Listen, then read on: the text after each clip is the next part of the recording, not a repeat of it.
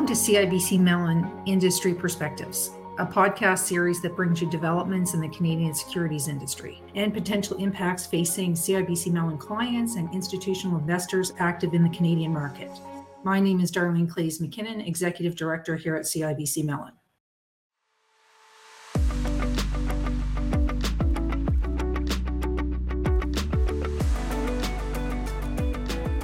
In this podcast, we're going to review the segment Applications of Data and Technology Innovations in Investment Decisions from Institutional Connect's Portfolio Innovation and Resilience Forum. Things are working, right? So all of this effort, the cost of doing machine learning, artificial intelligence especially within our team, our efforts are paying off in spades, I would say. This segment was moderated by Darcy James Maxwell from BNY Mellon and CIBC Mellon, with Kevin Zhu, Managing Director, Head of Portfolio Construction Group at OP Trust, and Stephen Asprey, Managing Director, Global Diversified Programs at OMERS Capital Markets. I think we should all be mindful that each organization is different. You have your own constraint and your own objective. So, don't rush into doing things for the sake of doing it, i.e. don't be headline driven, because, you can tell people that you're doing AI or machine learning or look at unstructured data. You really have to understand what is your ultimate objective and what are your real constraints. We'll play some clips from the discussion focusing on how alternative data complement current investment management and setting up investment processes that can benefit from tech innovation. We'll start off by hearing Darcy provide an overview of how data informs the investment process. Data has always been a critical component of the investment decision process. If you consider this very basic question, how did I perform? This is a starting point for most investors, and we answer it using two data points: my rate of return against something else, the market performance or industry peers. This fundamental question has never changed, but what has? We have started to ask more questions, including how do I increase my return and avoid undue risk? There are a number of variables in these questions, and they lead back to how do I use data to increase performance? There are three key areas that we believe that have contributed to a significant shift in the investment process: an explosion in the quantity and quality of data available, data management tools which have the ability to store and manage all of this data, and computing power to process complex algorithms. CIBC Mellon recently surveyed both Canadian and global asset managers, and in Canada, 85% of them indicated plans to expand the use of analytics and insights in portfolio management, indicating that many of their growth strategies rely on advanced data and analytics. And I think this statistic is not just isolated to asset managers. I think this is representative of the investment industry as a whole.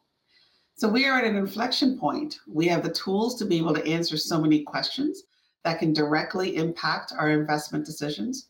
But where do we start? For context, the first chapter of our recent wide-ranging research study covers about 200 asset managers from Canada and across the globe. We draw from BNY Mellon's global insights and our local expertise to contextualize selected areas where Canadian asset managers are leading or trailing the global consensus. I'd like you both to share with us a bit of a business problem you were facing that triggered the strategy to begin exploring AI, and what was the driver? I'm going to start with you, Stephen. Our group within capital markets lies within a larger team called Cross Asset Strategies, or CAS. And our remit is multi-asset in nature. We are basically the quantitative team within OMERS Capital Markets. And everything that we do, it relies on models, right? And I think it's fair to say anything in production for us right now is heavily reliant on what would be called traditional data sets like market action, prices, volumes, as well as balance sheet items, fundamentals, estimates, and flows. At the beginning of 2020, we embarked on a mission to introduce investment data science into the picture.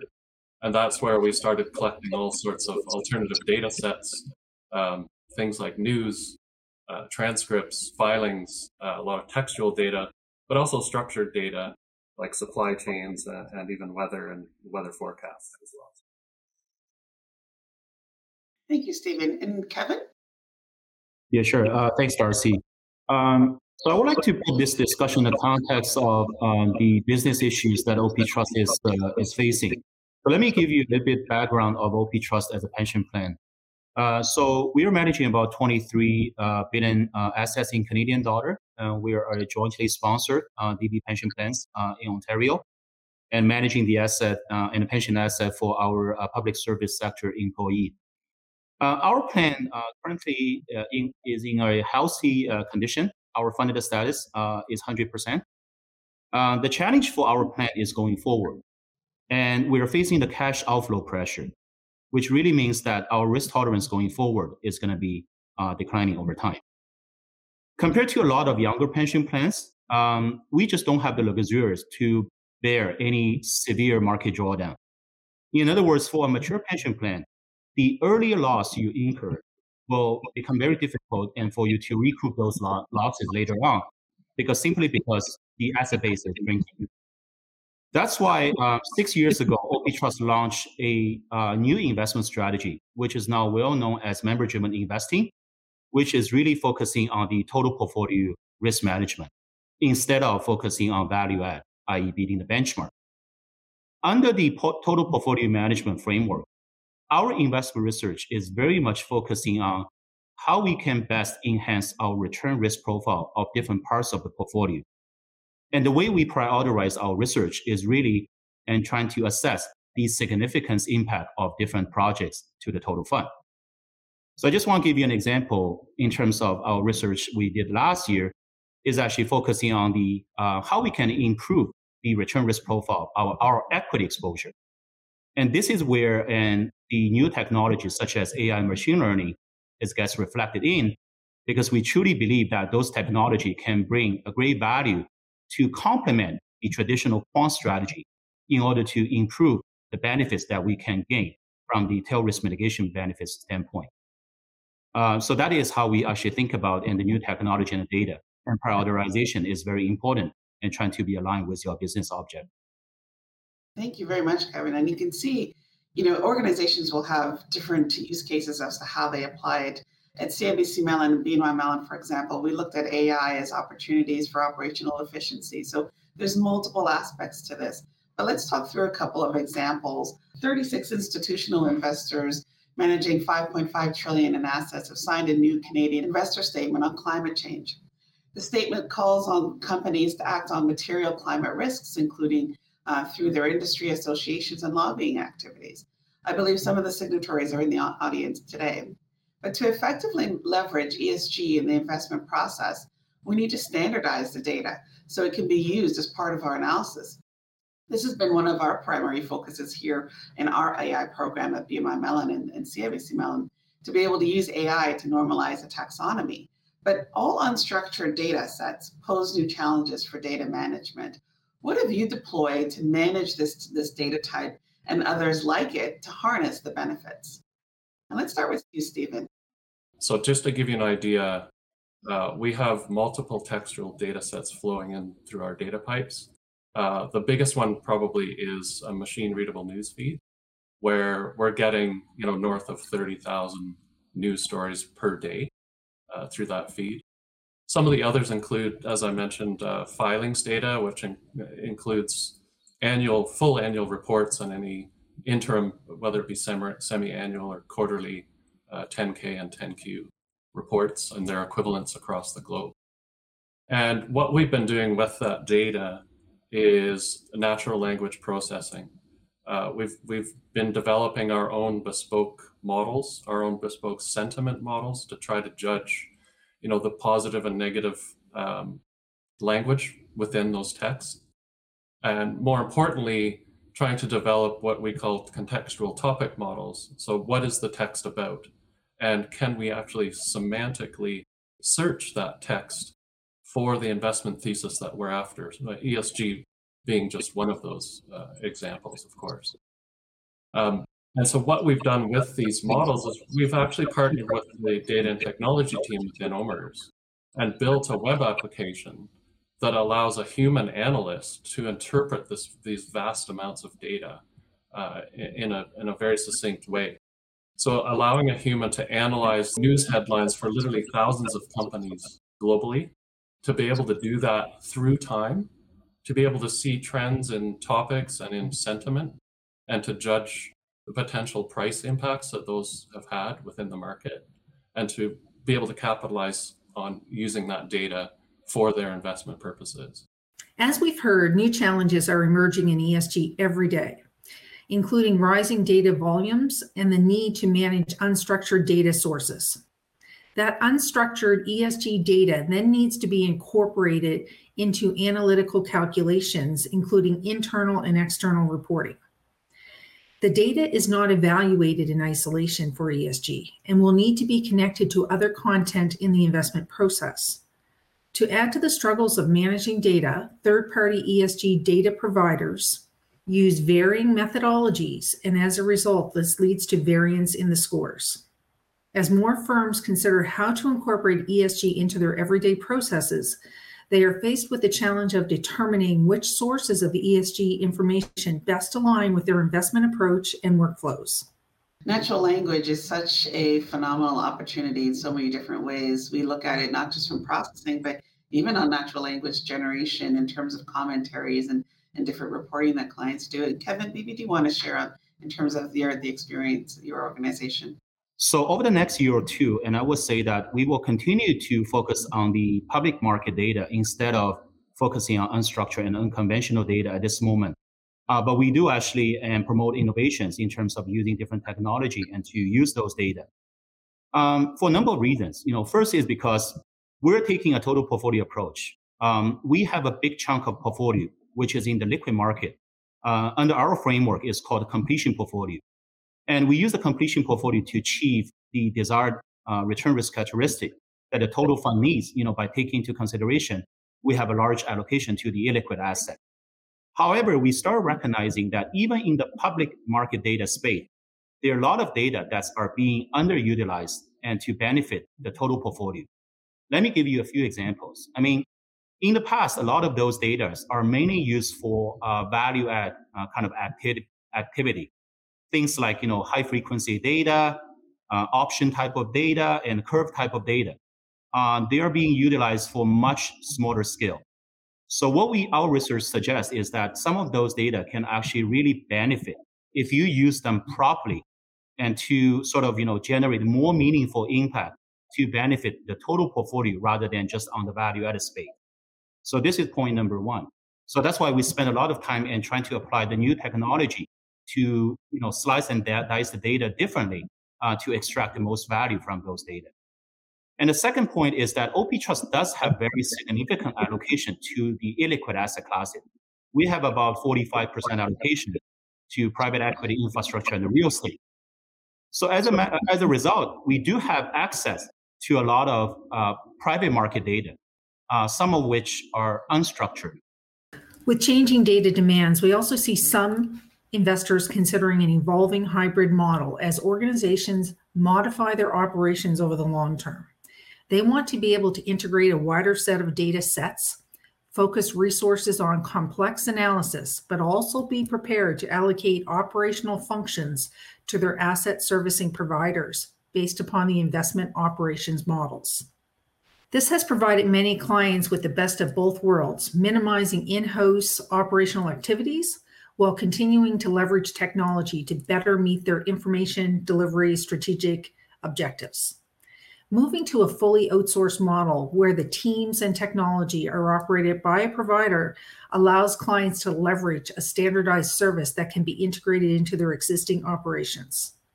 For many clients, this is an ideal choice. It not only reduces the need to hire resources, but also to invest in technology and provides a predictable cost structure for them. However, some clients may want to be able to provide their internal stakeholders with highly customized analytics or have the ability to integrate their own data with the information from their asset servicing partner.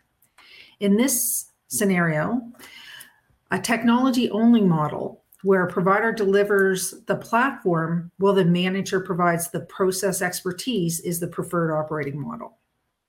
In your organization, how did you guys define priorities and focus areas? Yeah, thanks, Darcy. For us, a lot of the needs, for alternative data, the application of machine learning, artificial intelligence, come especially from within our group. Our remit, wanting to first of all, obtain our absolute return target, but also to be able to do things like beat the market and also have a positive relative return overall.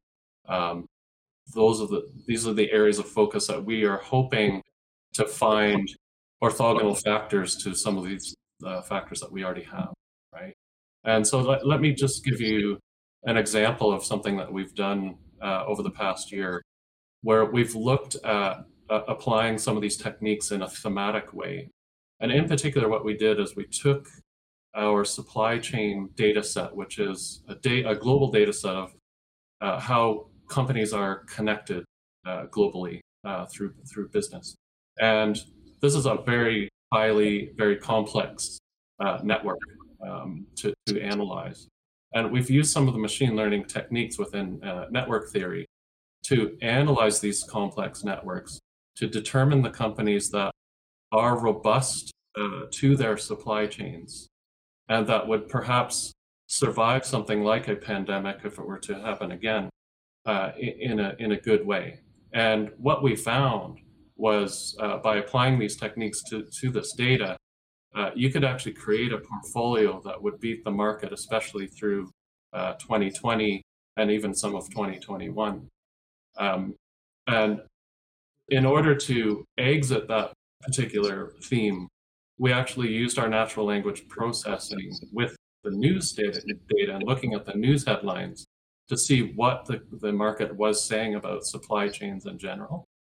Well, all organizations have to make trade-offs. Where do you put your bets? And I know in our organization, we choose, just a couple of use cases where we need to apply, and we really try to pattern that out and make sure that we can get some benefits to it. But I think that's really something important that our audience would benefit from. How do you make the case for this level of investment that this is going to require? Because this is a lot of work. We talked about a little bit about the technology, the tools, the people. How do you quantify the benefits and describe how impactful these investments can be? I'm going to start with you, Kevin, because you mentioned how you guys were very targeted and very specific in what you wanted to go after, but there must have been a lot of thought process of how you made that quantified decision process. Yeah, absolutely. In order to sort of get a general buy-in, and also general understanding in terms of why we're doing what we're doing. I always emphasize communication, right? So you have different levels of communication and education you need to do. So as I mentioned that, OP Trust has a very clearly defined investment objective. Our goal is not to shoot the lights and be the star in the industry, right? In order to shoot for the highest return.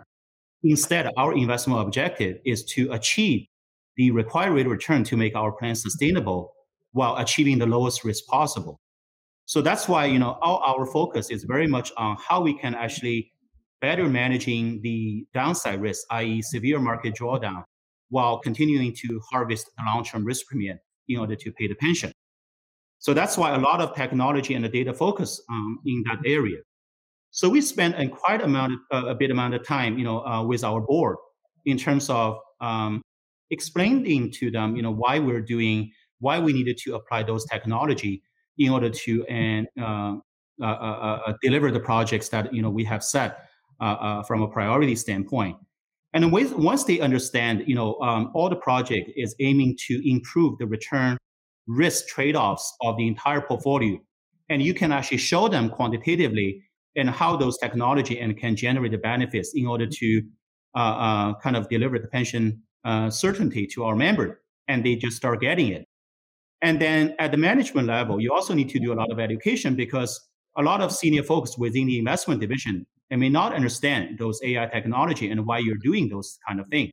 in particularly folks like, in the illiquid market, right? I mean, they're not in that space. You needed to actually explain to them constantly and show them and how you're going to actually implement and measure the success. Absolutely. Anything to add to that, Stephen, by any chance?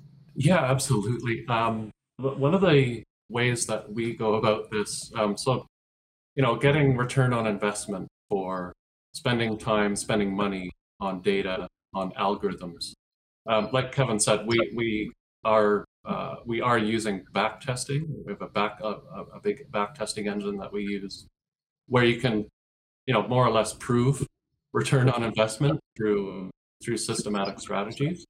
But one of the other things we do is trialing data, and what you're able to do is, with a little bit of effort, you can go through 10, 15 data sets per year, where you can trial these data sets, have a look at the data itself, make sure there's enough history, there's enough breadth for your application, and backtest with those trial data.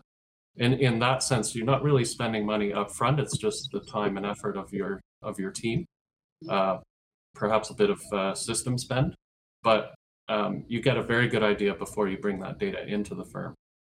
And so that just our example of our supply chain thematic, the purchase of supply chain data, of news data, allowed us to beat the market handsomely over the time that portfolio was on. Both Stephen and Kevin are clearly far down the road in analyzing the right data and technology elements for their organization and stakeholders. We hope this will all give you some insight into their outcomes and help you develop your own ESG and data strategy. Thank you for listening to CIBC Mellon Industry Perspectives today. We hope you enjoyed the conversation. For more information, including CIBC Mellon's latest on issues relevant to institutional investors active in Canada, please visit cibcmellon.com.